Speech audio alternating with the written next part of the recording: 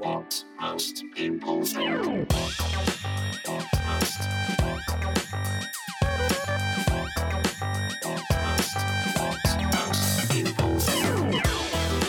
Hello and welcome to episode 185 of What Most People Think. And it's another great guest week.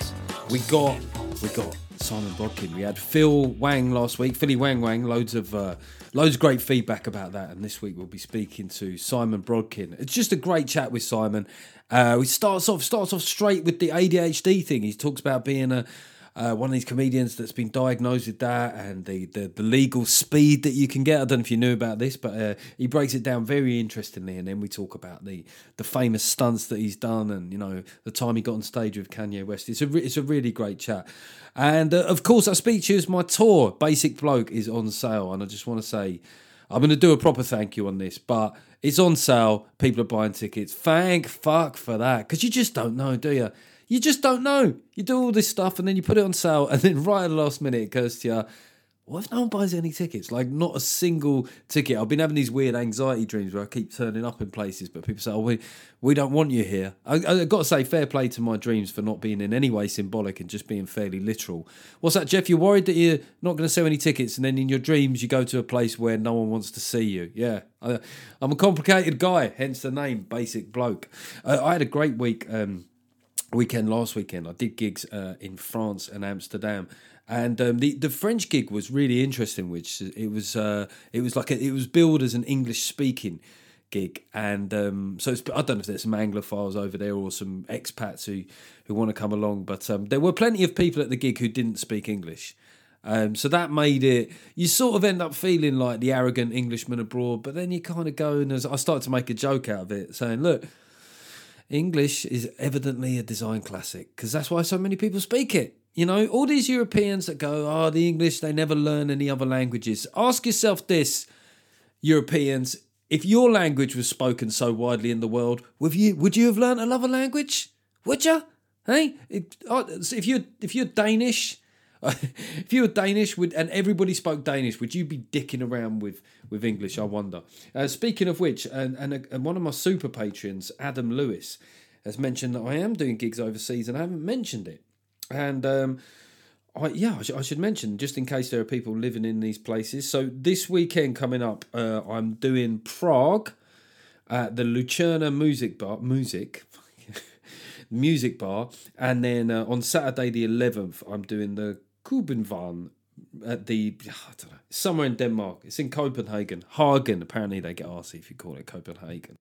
Obviously, hope to see you there. I did Politics Live on Monday, and that's always one of those things when you do a politics show. I won't lie, I was mainly there to plug the tour, and they didn't mention the tour, and I forgot till I was off air. So all that risk of a clip going viral of you saying something you didn't really mean to say, and I didn't even get a tour plug in. But I was on with Caroline Noakes, Emily Thornberry and John Stevens from The Mirror, and what they do sometimes is they send you like what we might talk about, right? So there's subjects and you look at them and you think, yeah, that's all right, yeah, no real danger there. And then on the day they sent me this email saying we're going to talk about migrant crossings, we're going to talk about online misogyny, and we're going to talk about whether or not kids should be forced to go to LGBT pride marches. I was like, fucking sweet. Cancelability rating just went to DEFCON 4, and I was in the middle of a chat with this misogynistic hate bill that's been put forward. It's a cross-party thing, and my point was that, you know, there's a difference between misogynistic abuse and misogyny, right? So there's a liberal democracy, you're allowed to hold views that would be seen as misogynistic, right? The point is at which they become, you know, a concern for the law is at which they become active. Somehow, I said something, and then Caroline Noakes, the Tory MP, brought up the fact that her and Emily Thornberry had very violent threats of a sexual assault. And look, it must be a horrible thing to have. That wasn't my point, and you can just imagine inside I'm going, I really wish I'd just sat back and gone, you know, because you can play it safe in situations like that. You can go, look, it's just terrible. Everything is terrible, and we've got to do more, and we've got to do more, and we've got to say more, and we've got to be more.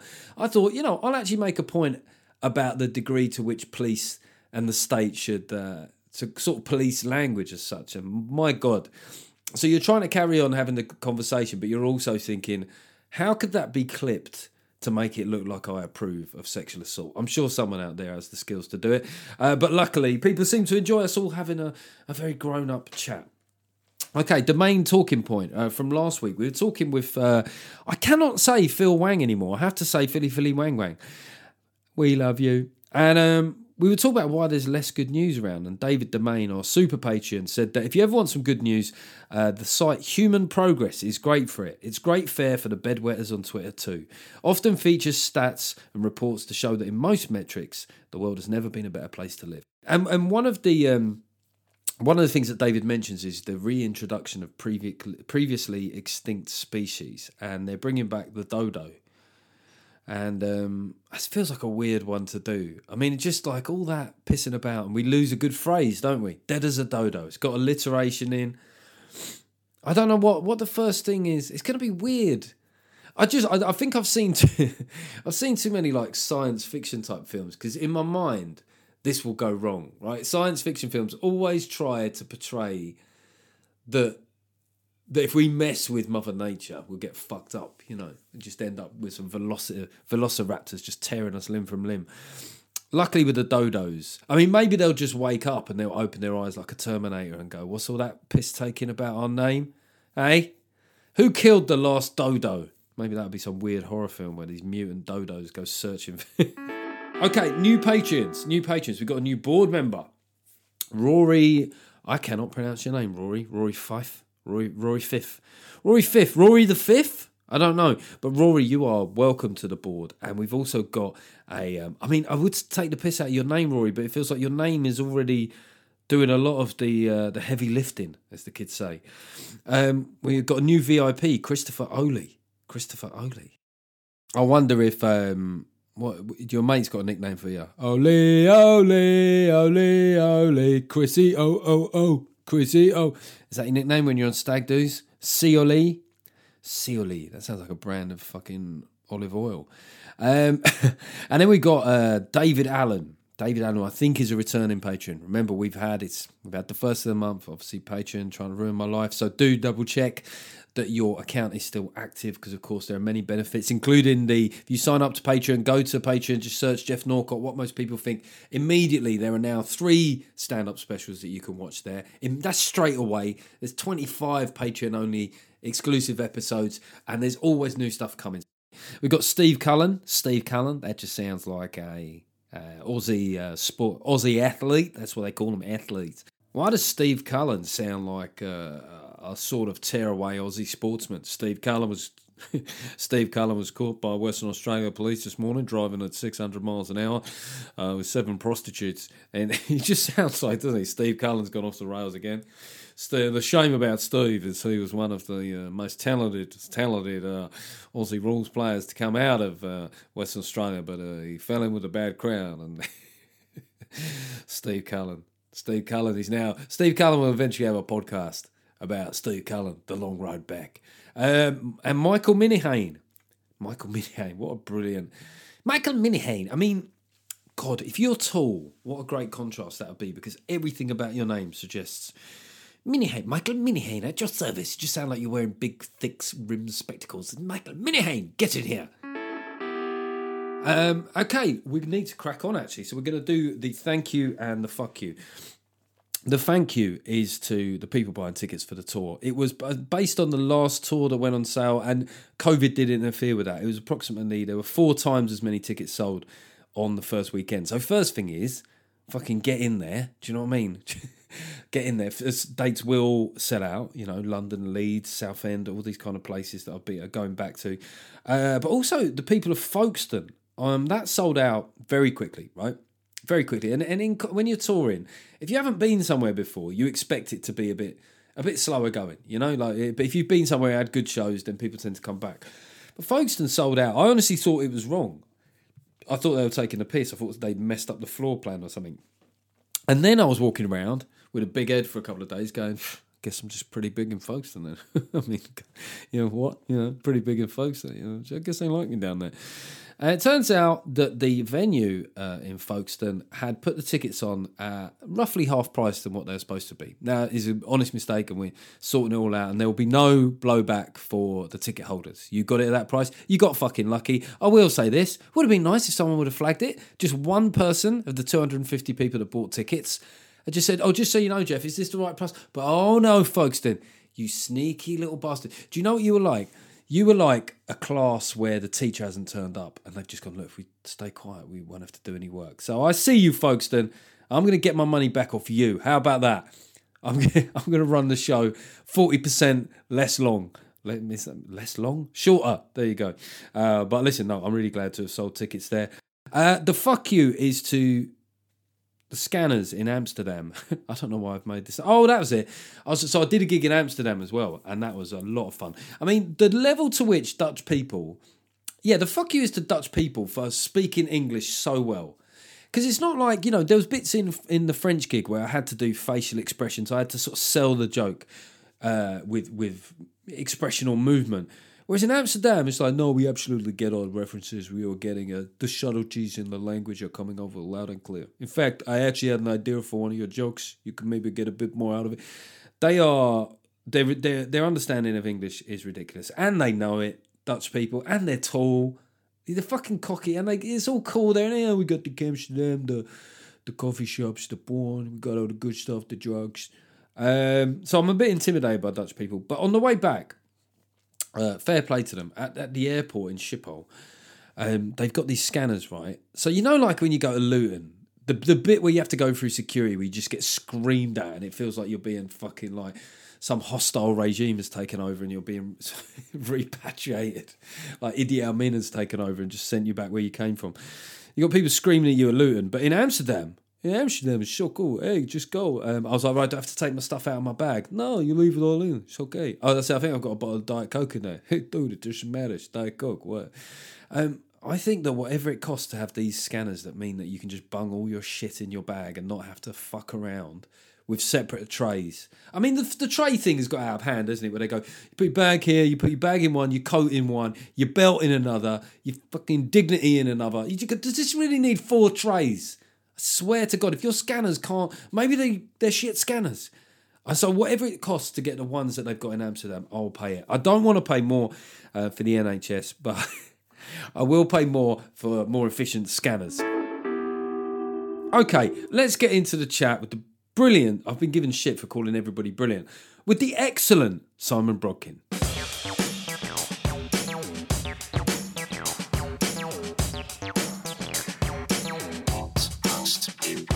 Okay, making his first appearance on the What Most People Think podcast. It is the brilliant Simon Brodkin. Nice to be here, Jeff. Nice to be speaking to you. We've crossed paths a few times at various gigs, but cross paths makes it sound menacing, like it was like a sort of anchor man in the car park type thing. It was all love. I probably turned up in a hurry. You were probably all set to go on stage, and I was scuttling off to some other gig. You are. You do. You're very good at arriving close to time for gigs. I mean, but waiting around to go on stage is for me, I don't know how you feel, it's one of the only bad things of the job. I fucking hate the waiting. The waiting is something I don't enjoy, and fortunately, I'm just selfish enough to make sure that doesn't happen too often. Much to, I'm sure, the promoters' distress, but I try. It's not my fault. It's my ADHD, as it should say, as a big badge on the front of my t-shirt. You've got the you mentioned in your tour, which is at the moment playing loads of dates and stuff, doing great things. You mentioned, I looked in the blurb and you mentioned mental health. So are you on the ADHD medication? I'm told it's like really good speed, but without the come down. Well, I think it is just speed. That is it. There's no. If you there, it's your dealer who you need to be having words with. If you're not, it's the same thing. I mean, it's literally it's fascinating, isn't it? And it was done, but there was this experiment in the 30s by Charles Bradley, a doctor, and he did this experiment on school kids, and he gave the naughtiest school kids in the whole school amphetamines for a week speed. And a lot of their behavior improved. And I mean, first of all, being a doctor in the 1930s sounds like a lot of fun. Is what I would say. Sounds like a golden era, right, children? Aren't you half of the class to snort the blue crystals? Yes. You can smoke. I've decided that this control group here, you'll just be doing Mandy. So that'll be more of a loved up thing, and then you'll just be on pure amphetamines. And the good thing is all of you will lose weight. We'll have a jolly good laugh. And little Hugo, I'd like you to do both, please. And so that's in the tour. The tour hasn't actually launched yet. So the tour, it was the Edinburgh show that this was in, screwed up. And now the screwed up Edinburgh show is going around the UK, and it's about to kick off in about 2 weeks' time. It got great reviews in Edinburgh and stuff, and there is that thing. There's that kind of debate with the ADHD and the medicinal thing, like that. I just simply don't know enough about it. But people saying that like it's a bandwagon. What to counteract that? What is the? I mean, it's a weird bandwagon if it is, to be honest. But what is the process of getting diagnosed? What kind of things is it that makes you seek that out, and what do you have to go through? Great question. This is great. This is a medical podcast now. I like this. Straight in with a big question. You know, I used to be a doctor. Do you know I was back in the day? I do. I do. So I just try and get that in at the beginning of every conversation I have, in case I subsequently sound like an idiot and people can be at the back of there. Well, he was actually a doctor one day, so maybe we should listen to him a little bit. But no. So I didn't know anything about it, which is weird considering I should have known stuff about it. And obviously friends of mine are doctors, and I was pretty open and shut case in terms of at school being the classic, kid who couldn't concentrate, was clever, but, didn't know it because I was not able to focus properly and was only able to do stuff when I was properly motivated. So it would have been something that probably came to my attention a lot earlier had anyone known about it and understood it. But it was still, it was really in America at that time that people, even though it was first labeled like, I don't know how many years ago, like 100 years ago, with doctors going, they seem to be suffering from a complete lack of ability to do anything for a sustained period of time. This is fascinating. Honestly, the literature about them writing back in the day is really, really interesting. And they thought that there was a moral defect in these children because they simply weren't able to apply themselves to normal tasks. And I actually, to be fair, I think I am slightly morally defective, but I'm not sure if that's the ADHD or the personality. But the answer to your question varies from so many different people. And this is why I think people find it hard to get their head around the ADHD, either from the point of view of having it or from the point of view of looking at it from a distance, going, come on, because the symptoms are things that so many people share. Everyone's a bit late. Everyone's a bit scatty. Everyone's a bit forgetful. But there is a range of like a bell curve, you like, with what's normal and what's abnormal. And everyone, an easier thing to get your head around is mood. So everyone gets a little bit down. But then you start getting down often and down to a point where you don't want to get out of bed and down so you don't want to eat. So that then pushes into depression. So that's kind of easier to get head around, whereas the ADHD is such a multitude of symptoms that it's hard for people to go, I think I've got it. Essentially, for diagnostic purposes, there are absolute central pillars that have to be boxes that have to be ticked, but it comes to most people's attention because they're failing to cope with things, or life's just a little too much, or they're just really struggling. And for me, it was just things were a little bit like I'm not really it's just too much going on in my head. I just don't seem to be able to sort myself out and what is going on. Well, what I suppose will seem slightly counterintuitive to people is the way that ADHD is characterised is it was in a kind of manic sort of hyperactivity. Now, I realise it's probably a lot more complicated than that, but that's where the medication being a stimulant, that's what so seems like such a paradox. Is there a simple way of explaining why something that is essentially a stimulant would effectively slow people down? Because in the ADHD brain, stimulants have the reverse effect, and it can have a calming effect. So if you smoke a joint, will you then it'd be like you've just done a pound of gear? Weed just never really did much for me, unfortunately. Yeah. I always blame myself. I now know, like everything else, it's not my fault. It was the ADHD. It has a because there's a chemical imbalance in the brain.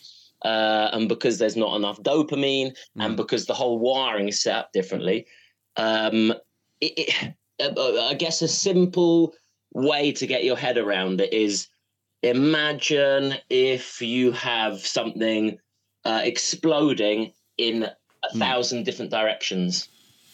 And then that's the brain thinking 1,000 different things and going on different places. That's the ADHD brain. What the stimulants do is able to focus, and instead of having 1,000 different things going off at different times, it can enable it to have one or two, still the same amount of neurons popping off, but it can focus it on far fewer things, far better. Do you want some? This is. Yeah, I mean that's where I'm drive sounds fucking awesome. It must be great, like dude. Anything that where they say it's like legal speed or legal cannabis. It's we could talk off air. I mean, obviously, the pranking element of your career is huge, has had huge profile and stuff, and we can speak about that a bit later. But right now, and for a little while, you've been doing stand up, as yourself. You're doing straight stand up. I mean, I saw you at the first when you were starting to do that. What was the initial nerves like of breaking out from characters to doing yourself? Or was it a transition you found easy? No, not at all. At first, definitely the hardest thing I've ever done. Harder than the stunts, harder than being a parent. I'm not sure I've given that my all. Because it was taking something that I was already skilled at, but then totally snapping away from that skill that should be the same. It's like playing in goal all your life and then being asked to play up front. And everyone's watching thinking, but you've been a professional footballer for years. Why can't you score?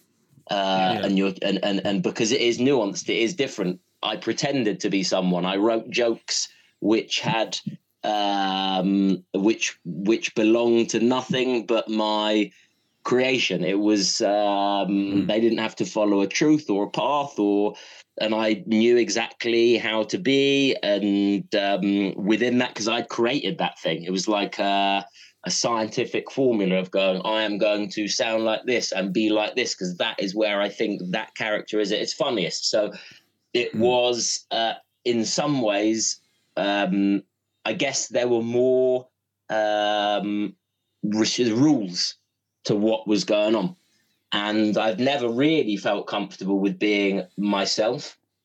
And that's really interesting chatting to you, because obviously that is, the Jeff Norcott thing is the Jeff Norcott thing from beginning to middle to end, to every second of your show, to throughout the podcast, to everything. And I spent my whole, career at first pretending to be other things, other people. And that followed off the back of how I was never quite comfortable with myself anyway. So it made sense to carry on pretending, but on a professional level. But did it take you by surprise? Because a lot of people think of the stunts and they're, very high status and high profile situations. And was it a shock, like when you're standing there upstairs at the Comedy Custard, in fucking like in the middle of Tewkesbury or something like that on a Tuesday night, to have like, how did you? Because obviously the stunts were something that you'd done time. Basically, I guess what I'm saying is, how did the nerves compare? From some of your biggest stunts to the first time you did stand-up? Nerves is something that's never really affected me a lot. And I think you're either a nervous person or you're not. And I think if you're nervous, it happens at what was your made-up comedy club? I quite liked it. The something custard. What was it? Comedy Custard. Comedy Custard, right? So the Comedy Custard with a few tables and chairs and one drunk bloke at the back and the promoter desperately willing people to come upstairs from the pub down below. Like you get that same level of nerves as you do when you're playing, a big tour. I think it's just how you're made up. So it was never nerves. It's always for me, what needs to be achieved in order for so it can happen. And by happen, that's either throw swastika golf balls at the president or it's make that bloke at the back of the you go see, there's the ADHD. What the fuck's this place called again? Funny Custard. The funny Custard. I like that actually. Yours? Comedy Custard. I've opened up the Funny Custard down the road. Look, mate, Tewkesbury is not big enough to have two weekly shows. Let's work this out. So I never got that nerve, but it was the challenge. It was the oh my god, being totally stripped back of all my skills, of everything I knew and was comfortable with. And I was never one of those people that needed some big prep, some big, I'm getting into character, guys. Everyone out my dressing room. And not that there was anyone to come in my dressing room, but it would have felt good to say that, though. That's one of the things I've always wanted to say. I'm getting into character. It's one of those high level moments of prickery, isn't it? It must feel awesome. Or to just like be handed coffee that's not hot enough and just knock it out of someone's hand. Like, you don't really want to be that human in reality, but just in that moment, that must feel fun, right? Well, I've done it. I've done it this morning to my wife. And I think being allowed to say people not telling you no around you is one of the most dangerous things at any level, whether that's government or whether that's in a dressing room. We become utter dicks very quickly if people aren't there to keep us in check, and that's the great leveler of comedy. And that's you're going to walk on stage with an ego. It just doesn't make sense. It doesn't. You can't. It's just the currency of stand-up is relentlessly updating. They say you're only as good as your last game in football. Well, you're only as good as your last joke, and that is you can be as famous as you like, but if you're not making them laugh, and maybe that fame will get you through the first 30 seconds of excitement and thrill, and you can say a couple of lines, but then after that, you've got to produce the goods. So when you talk about that first 30 seconds and the profile that you have, what kind of journey was it? That segue with your crowd and people who were into what you did, of them coming over from the character-based stuff to stand up. Was it? I mean, how much did you just have to let people know? Did you have to reference it in the early work that you were doing? I thought I had to reference it more than I had to reference it. And it's what with the so the reason I did it is because it just felt like I wanted to, I needed to, like a creative scratch that I needed to, the creative itch that I needed to scratch. And then to be there and just have that thing of, it feels like you're trying to have a fight with your hands tied behind your back at first. And that was really tricky of getting through that. But if you're prepared to, to fall down and fail and get back up again, as I'm sure is the basis of many a podcast, a positive mindset podcast, then, I mean, that could be the title one. If you're prepared to fall down. It would be me. It would be some guy that played rugby league for England, and it would be a guy who was a famous failed billionaire or something like that. Get back up with Jeff and Si.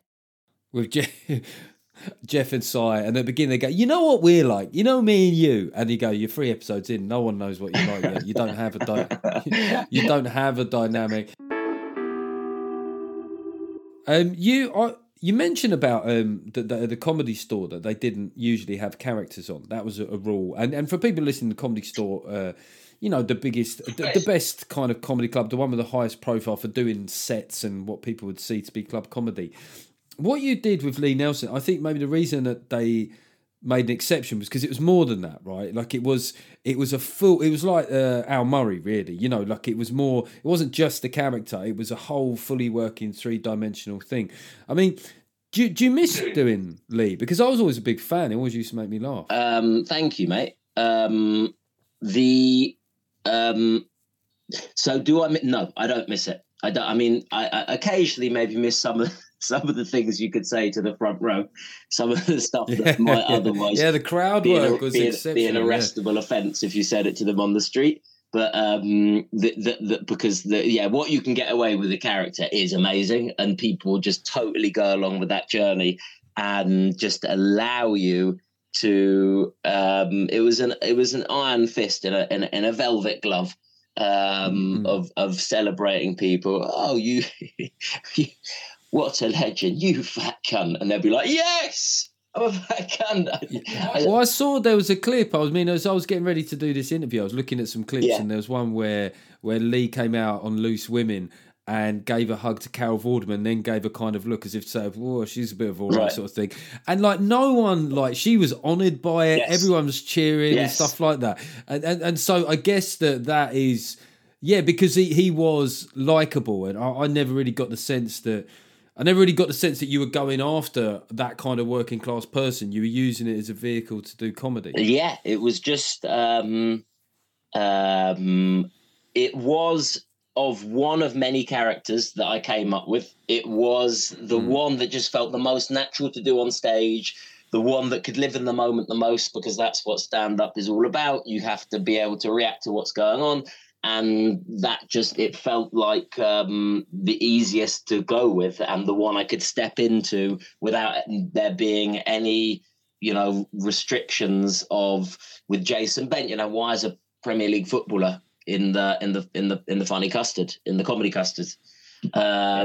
Whereas with Lee, it's just, I'm here, let's go, let's talk. It was just a natural.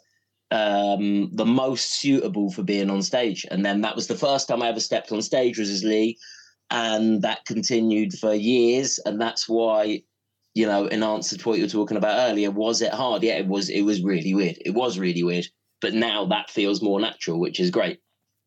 So was there a point, because obviously TV started to get a bit sensitive about political inferences? Was there ever a point where, I guess what I'm saying, I'll be direct about it. Did you ever get to a point where some middle class TV exec went, we're just worried that what Lee's saying about working class communities, did it ever come up against that sort of reservation? Well, this is show business. No one tells you anything unless they tell you how wonderful you are. It's like there is no clearer sign. It's just so brilliantly transparent. Like, so no one tells you, we're going to. No one even tells you really. We've stopped running your TV series, or you just. It just doesn't happen. It's like never chase an email in show business, because it's a no, mate. Sorry, you were just wondering. Did you like the script?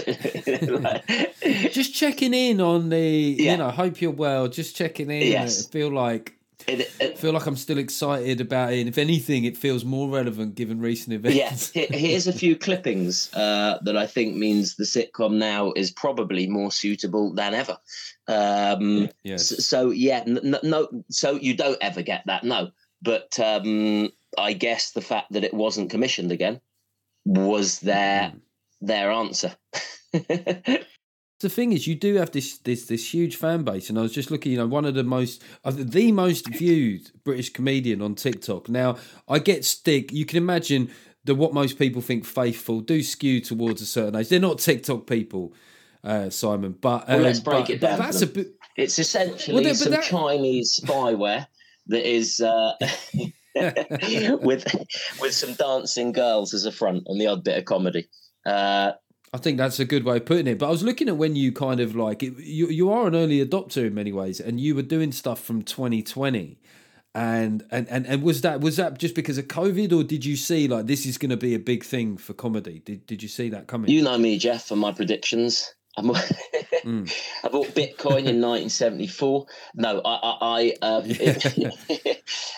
everyone's got their Bitcoin story, haven't they? How rich I could have been. But no, I saw. Well, okay, so the having it was sort of like a bit like starting again when I did the stuff out of character, and so I was just looking for any way for people to engage with what I was doing, and so I also just had all my platforms as Lee, so there was like a proper reset of going, okay, what is going on here? I'm on a few things, but as Lee Nelson, well, that doesn't make any sense because, Lee is taking a back seat at the very least. And so I was like, okay, let's get all these channels out on to Simon Brodkin and let's start ones as Simon Brodkin. So Instagram just had no presence. And then because of that, reset, there was like, okay, what other things are out there? Okay, TikTok. And then the social media stuff has been amazing because that's just snowballed and spiraled. And one of the most watched clip of stand-up on TikTok, and just the numbers of on Insta and all the others, all of them have been hundreds of thousands. So it's really cool. And now this tour. Do you think? I mean, I think I had. Like I have to work to get cut through with social media. I get the odd thing. I do think it does piss me off. I mean, it's such a great thing on one level that you can connect with people and you can go outside of commissioners. But this thing of having to wake up every day thinking, what can I post? What clips have I got? What can I push out there? I mean, we did comedy at a time when we started, right, doing club comedy. Like just doing that and earning a living from it was a really great thing to do. If you did a bit of telly, you had a good life. But you actually have to fucking work now, don't you? If ever you want a sort of argument for the Matrix, it's this. We're all plugged in to these huge, multi-billion corporate bits of machinery, and we're doing the work for them. It's like we're giving them hours and hours of our day, and what do we get out of it? We got a retweet. Get in. And they're feeding us these little sprinkles of these crumbs, and it's a really weird situation that we are essentially, what's Instagram or whatever. They're just hiring out the rooms, and we're putting on the party. Oh my God, I've never thought about it this way. We're putting on pay-to-play gigs for giant multinational corporations. I mean, if you think back in the day, right? If you was a comic and you did Royal Variety, boom, you're touring peers for the next 3 years, right? You don't need to. Everyone watched the fucking Royal Variety. And now I do wonder if it plays to comedians' mental health, because one of the things with comedy is like, how did the last thing go? Do people like me? It's that jeopardy, but that jeopardy now has seeped into our lives. Whereas it used to be, you did your Thursday, Friday, Saturday gigs, and then you didn't think too much. You'd probably scratch your balls if you were anything like me until the next Thursday. Play PlayStation, just waste a lot of time. Essentially, I'm not really making an argument for the old days. I'm almost making it sound like back in the day, you used to fuck all bloody mark. Yeah, no. No, I think that is what once a year, and that was it. That was all we. So it is really a challenging. Look, I'm not one of these believers that that this time is the hardest time, and back in the day it was the. I think there's always like everyone's the same level of happiness, no matter what's going on. Like imagine if you were to say to someone in the Middle Ages, have a look what we got. They'd just be like, oh my God, and they'd be happy for like 4 hours, and then they had no Wi-Fi signal. They'd be like, yeah! So we just reset everything. So but I do think that the challenges of the relentless nature of social media is a real challenge to people's mental health. Comedians are incredibly needy and to generalize. Obviously, that why are we doing it? We're looking for affirmation. We're looking to be told we're good. We're looking to be. So it's just relentless. And even something like Instagram stories. What level are we? Instagram stories? Can we talk Instagram stories? I know TikTok is off. I think so. Yeah. So Instagram stories is obviously on the platform which Facebook have bought now, called Meta. So it's owned by one of the biggest tech companies in the world, and they on Instagram have stories, which is essentially a post that only lasts for 24 hours. So that is, if you really are trying to keep up with things on your social media and be constantly present, that's one platform has one thing that only lasts for 24 hours. So you're asking people to post a minimum on one platform 365 days a year, and that's not the main feed, where posts last forever. So it's horrible, and it's I'm on board for the revolution, Jeff. Just point me in the direction. Let's go.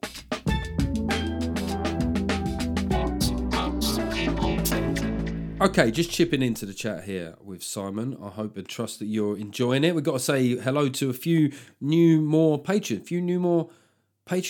Sally Salter. It's just two, actually. Sally Salter.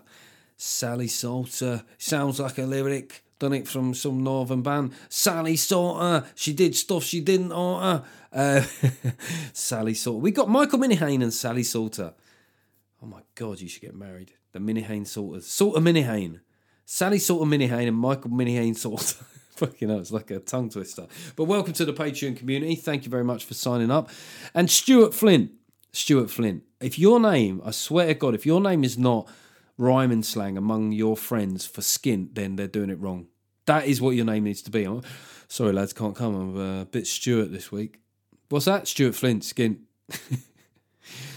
I was trying to explain rhyming slang to my son the other day, and he made a very good point that it's really obvious what all the things are. So what's the point? I was like, we used to say it back in the day in the East End, son, that confused the police. He's like, you didn't live in the East End. I was like, no, my mum did. And just before we get back to the chat with Simon, with the tour, there are a number of new places I'm going. So obviously we're returning to Verwood, we're returning to Southend, we're returning to... What's that place? I forgot what it's called. Petersfield. No, not Petersfield. The fucking place. Winchester. All right. I've now just offended everybody in Winchester. We're much nicer than Petersfield. We're going back places like that. We're going back to Swindon Arts Centre. Of course, we're going back there. But we're going to new places as well. They're not new places. People say, "Oh, well, you've built a new town, have you, Jeff?" No, places I've never done tour shows before. Dublin. I have actually sold tickets in Dublin already. Not loads, but we're on the board. Dundee, Dublin and Dundee. Dundee, SNP Stronghold. Will you come? Will you be prepared to hear a comedian that takes the piss out of Nicola Sturgeon? By the way, on that note, because she's got herself in such a mess with this all this trans stuff, she's now giving these press conferences where she's desperately trying to avoid using pronouns when describing a rapist. And it's almost become like there was some weird parlour game called Don't Say the Pronoun with Nicola Sturgeon. As I said, I was saying about the individual, the person in question who, when that guy / gayess, I mean, honestly, she's got herself in a right pickle. So we're going to Dundee, we're going to Middlesbrough and Stockton. Middlesbrough and Stockton, fucking same place, innit? Fucking Northerners. We're going to High Wycombe there. High Wycombe. I've done a lot of club gigs there over the years, but never done a tour show. Hopefully see you there. Salisbury. I've been told not to mention the Spire or the Poisonings. I mean, what fucking else have you got? Do you know what I mean? Make yourself more interesting.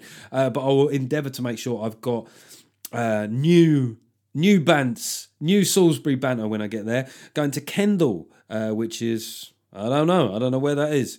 It's in Kendal, is it? Cake, something about cake. Going to Crewe as well. Crewe, and then we're going to Redditch, and we're going to so many dates. So just have a look. There's 80 dates. If you ever sat there and going, why aren't you coming to my town?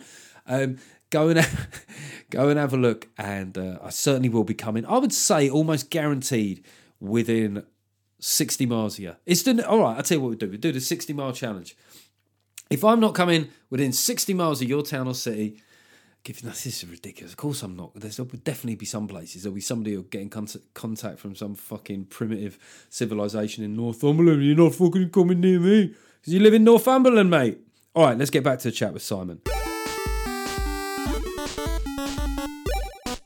Just talking about touring, obviously I would have mentioned on the podcast a lot by now that my tour is on sale. But I said my tour's on sale as well, Jeff. Both our tours are very on sale. Do you have when tours go on sale and there's some places that streak ahead? Evidently, I don't know what I did in Folkestone at some point, but I'm big in Folkestone. Leicester, not so much. Do you have a place? Do you have a place where you just think, what the fuck? I mean, like, obviously it gets there in the end, but there's a place where you think, what did I do to offend that place? Yeah. The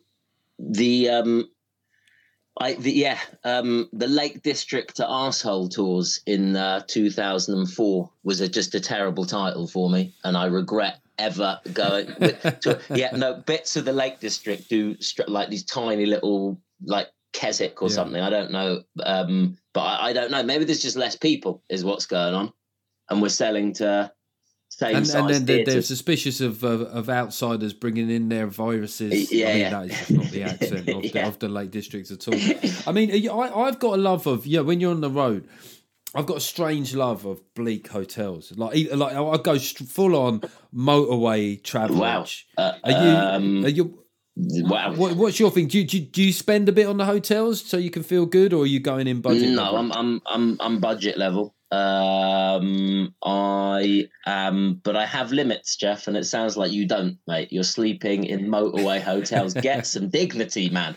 So I will. I'm a Premier Inn guy generally.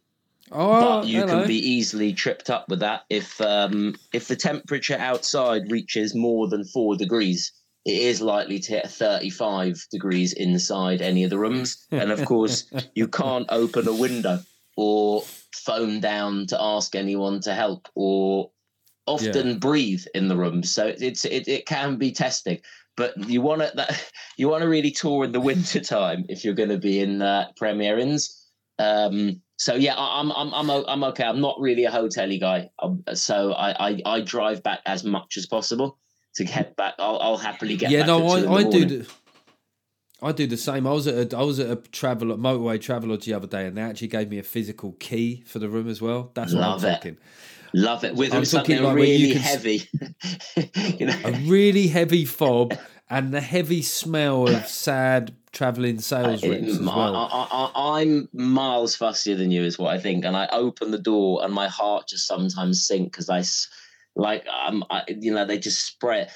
Why clean a room when you can spray it for a minute and there's this. It's the most toxic air freshener, isn't it? It's the stuff that's still the stuff that got banned in the 80s because of the ozone layer. I think they're still using CFC. There's no, they bought that in bulk back in 1989, and they're just slowly releasing it into every room. It's. And I remember during COVID, they used to use any excuse for we're not serving breakfast, but COVID. Sorry, there's no electricity. COVID. So just everyone was just like, it's COVID, mate. That's why we're not able to give you a duvet anymore. It's just not hygienic. Yeah. Sorry, the receptionist called you a prick because of COVID. They are. I mean, is there places as well? Because I do think it's a great honour, in our job, that you and I, we've got to know the UK really well just for our jobs. And I've got to step back from that and say I haven't at all, Jack. You're obviously venturing out much more than me. When I say got to know, I mean driven to a place, sat in a hotel, and gone to a venue. Yeah. Does that count as getting to know the UK? I'm all in, mate. I've got to know the whole of the. No, I'm rubbish. I'm get there. I do less looking around than I just always seem to have things to do. I'm just I got to just do this stuff before I prioritize going outside and getting some. Yeah, I often say a great chance to catch up on your wanking, isn't it? Being in a hotel room, you go, I've really fallen behind on that. I mean, I'd like to know a hotel I haven't masturbated in.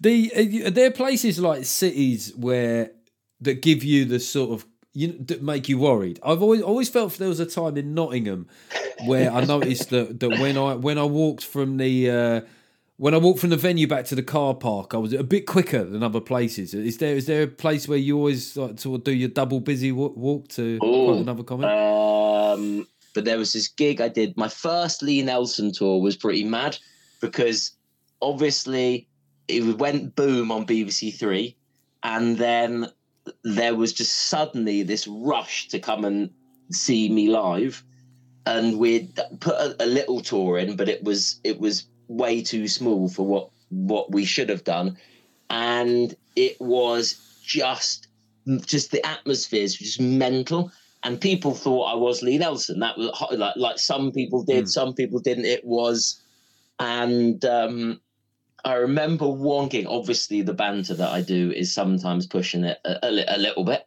And my tour manager I can't remember where it was, but whatever I'd said, he had taken too seriously, this guy in the crowd, and basically was threatening to, wait for me after the show and beat the shit out of me. And I didn't know any of this until I'd been whisked out of the room by my tour manager, jumped in the car, and I've never seen him go. He was loving it as well, I'm sure, because everyone loves an excuse to drive too fast. And it was amazing. I was like, "What's going on?" It's like, "Oh, yeah, the guy wants to kill you, but it's all right. Come with me." And so that was a little hair raising experience. Do you ever have like an actual altercation? I once was doing a gig where, and you'll know him, a bit of a legend of the stand-up industry, Jeff Whiting had been on first. So yes. It was a gig at a hotel, Christmas gig. He'd been on first, and he'd done his bit, and a guy come to the front, and the guy was bald. So he said to the guy, "Nice haircut, mate. Shame you forgot to bring it." An old line, but you do what you can at Christmas gigs to get through. This guy has gone, "Right, I'm going to fucking wait at the bar for you." So he's standing drinking whiskey at the bar. And Whiting's gone out of a back door. Then I went on, and the guy come back in, and it just thought we were the same bloke because we were both called Jeff. And he come down to the front of the stage, and he goes, I said, "Can I help you, mate?" He goes, "What do you think's going to happen next?" I said, "Well, I think everyone's going to think you're a cunt," because he was like disrupting the gig. Amazing. And then he was like, "Oh, you got me twice now. You got me twice. I'll see you at that." And I was like, "I have no idea what this is going on." And then he wanted to fight me in the well, he kept trying to walk me out to the dark corner of the car park, and I was like, "Yeah, I think if we're gonna have a fight, I'm gonna have it with people around and stuff." Anyway, it turned out that the way that he the reason he'd gone bald was like through some great life stress, which I was sympathetic to. It was his ADHD. But I hadn't said. It was his ADHD. It was the medicinal speed made his hair fall out, made it grow so fast that the roots just popped out. But I said to him, "Look, I'm sympathetic to what you're saying, but it wasn't me. He just couldn't. And I thought, if I'm going to get punched in the face by a punter, I'd rather it be for something I said. That would be taking a punch for Jeff Whiting feels a bit. Was rough. Half of you thinking this is going to be all over Chortle tomorrow? Go on, knock me out. I want to make the head. I want to go from a little 3 lines to I want to headline it. I want the blokes and fighting is just brilliant, isn't it? Well, I mean, the only thing was it was so sad. It was if it happened at the Comedy Store like it did with Jim Jeffries or a high profile venue, then you're getting PR out of it. Sadly, we should have invited him to one of your bigger gigs. I mean, if he's still out there, if he is a listener now. We can always do with the PR. Yeah. Instead of let's take this outside, let's take this to the Hackney Empire on the 13th of April, mate. Tickets still available. Hit me up there, mate. Get better coverage. So we mentioned there about like publicity and stuff like that. It does make me think of the stunts. And one of the things when I was sort of researching was they all had like an element of justice to them, whether it's Sepp Blatter or it's Trump, you were going for really valid targets, but also, I guess, puncturing pomposity. And I was thinking with Kanye, I'd sort of forgotten about that, but you jumped on stage and disrupted his performance, and just remind us of the reasons why you'd done that. I mean, obviously this is before he outed himself as a horrific anti-Semite. Yeah, before he was a Nazi, he was a rapper. I don't know if people know that. And so yeah, he was headlining Glastonbury. I went on because he had grabbed. It was a Taylor Swift, I think, was given an award, and he had gone up instead of her. I think grabbed the mic and said, "I should have got this." I think. Yeah, it was either that or said that it was a disgrace and that Beyonce should have won it. Okay, you know more than me, mate. Right, there we go. I mean, not that I'm into all this showbiz tittle-tattle, but I think, yeah, it was Bay's second album, Lemonade. I don't know.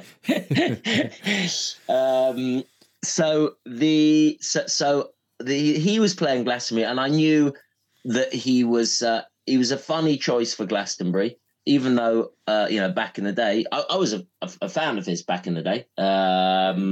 His first couple of albums I bought were immense, and that was let's Kanye and get on stage with him.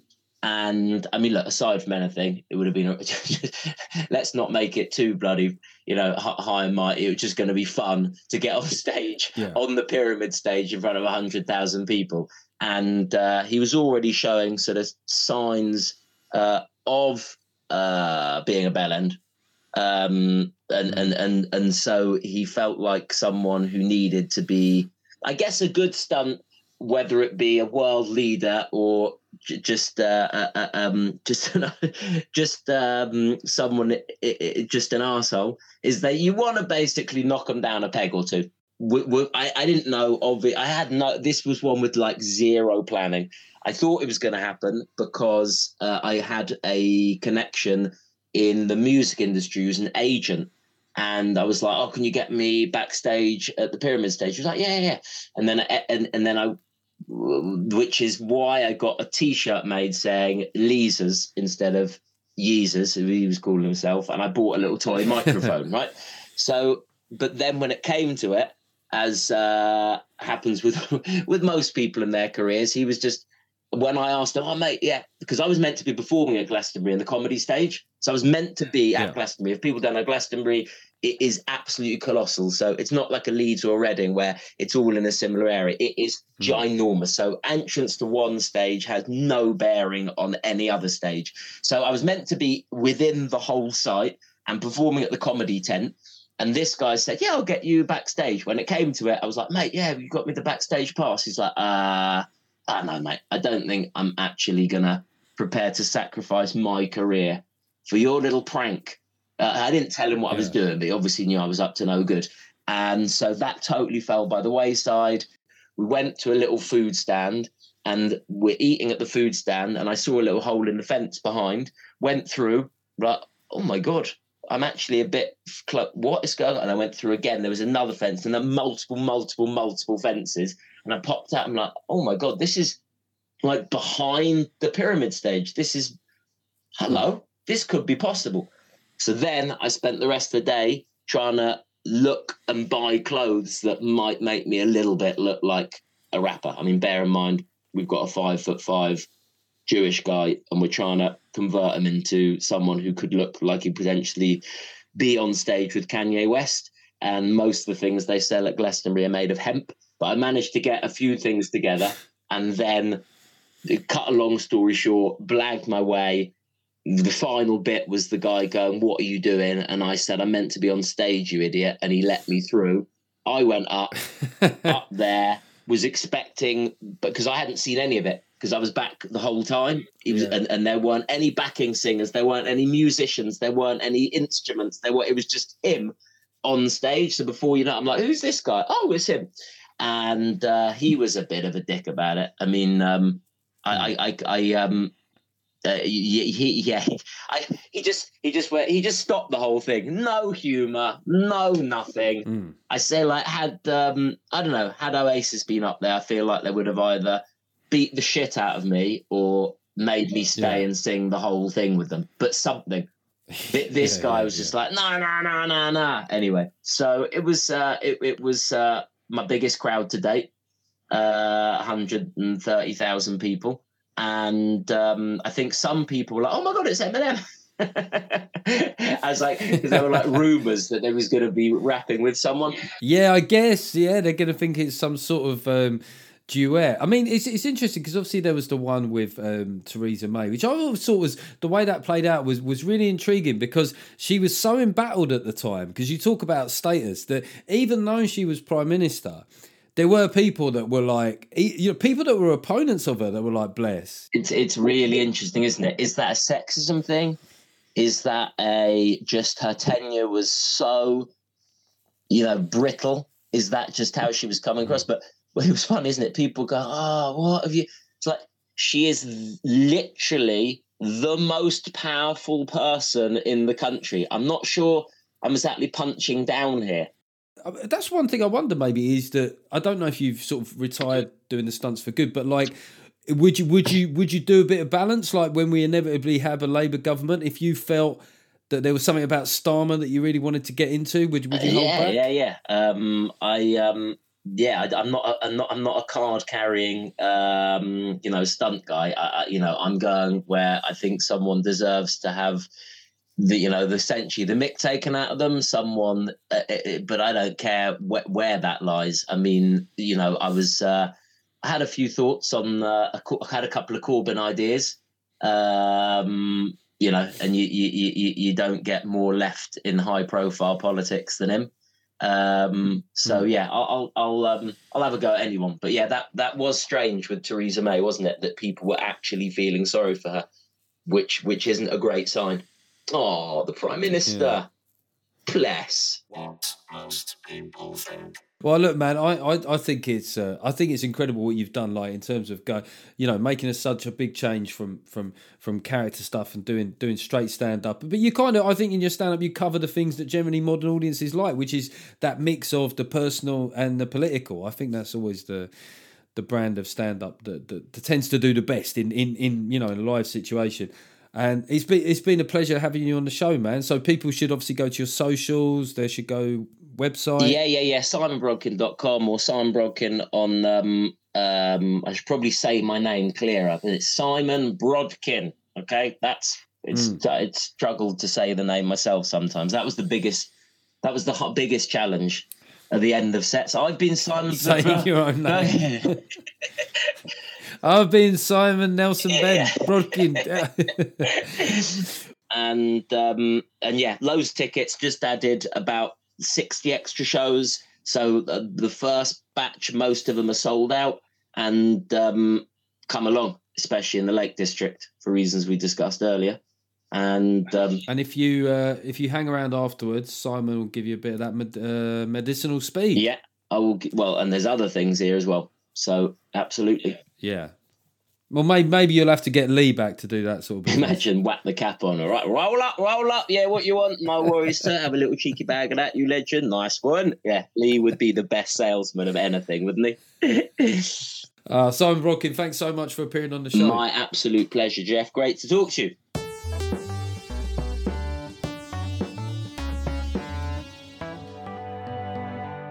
Okay, that was a chat with Simon Brodkin, and to mirror his recommendation of my tour show, I'll now do the same with his, is go and get tickets for Simon Brodkin's tour show, but not before you got them for mine. There you go, symmetry.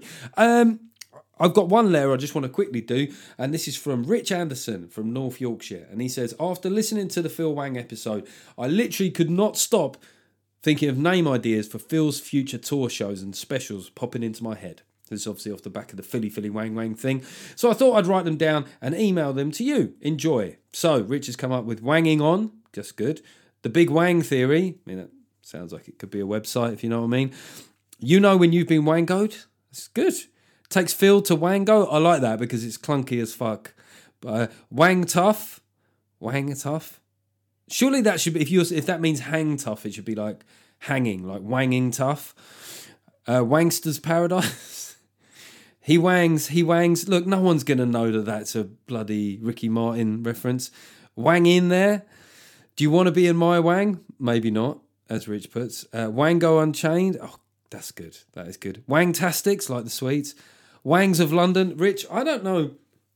You didn't have much on last week. You know, as me and my mates, whenever our lads' WhatsApp group suddenly fires up, if I come back to 30 messages, I always say, busy lads. I want to say busy to you, Rich. And I'm sure you've been busy this week, but join us. Okay, well, that was a bit of a corny segue, wasn't it? Fuck me. But yeah, come and see the tour. I don't want to get desperate at the end, but it's just, I want the dreams to stop. The more you buy the tickets, the quicker the dreams stop.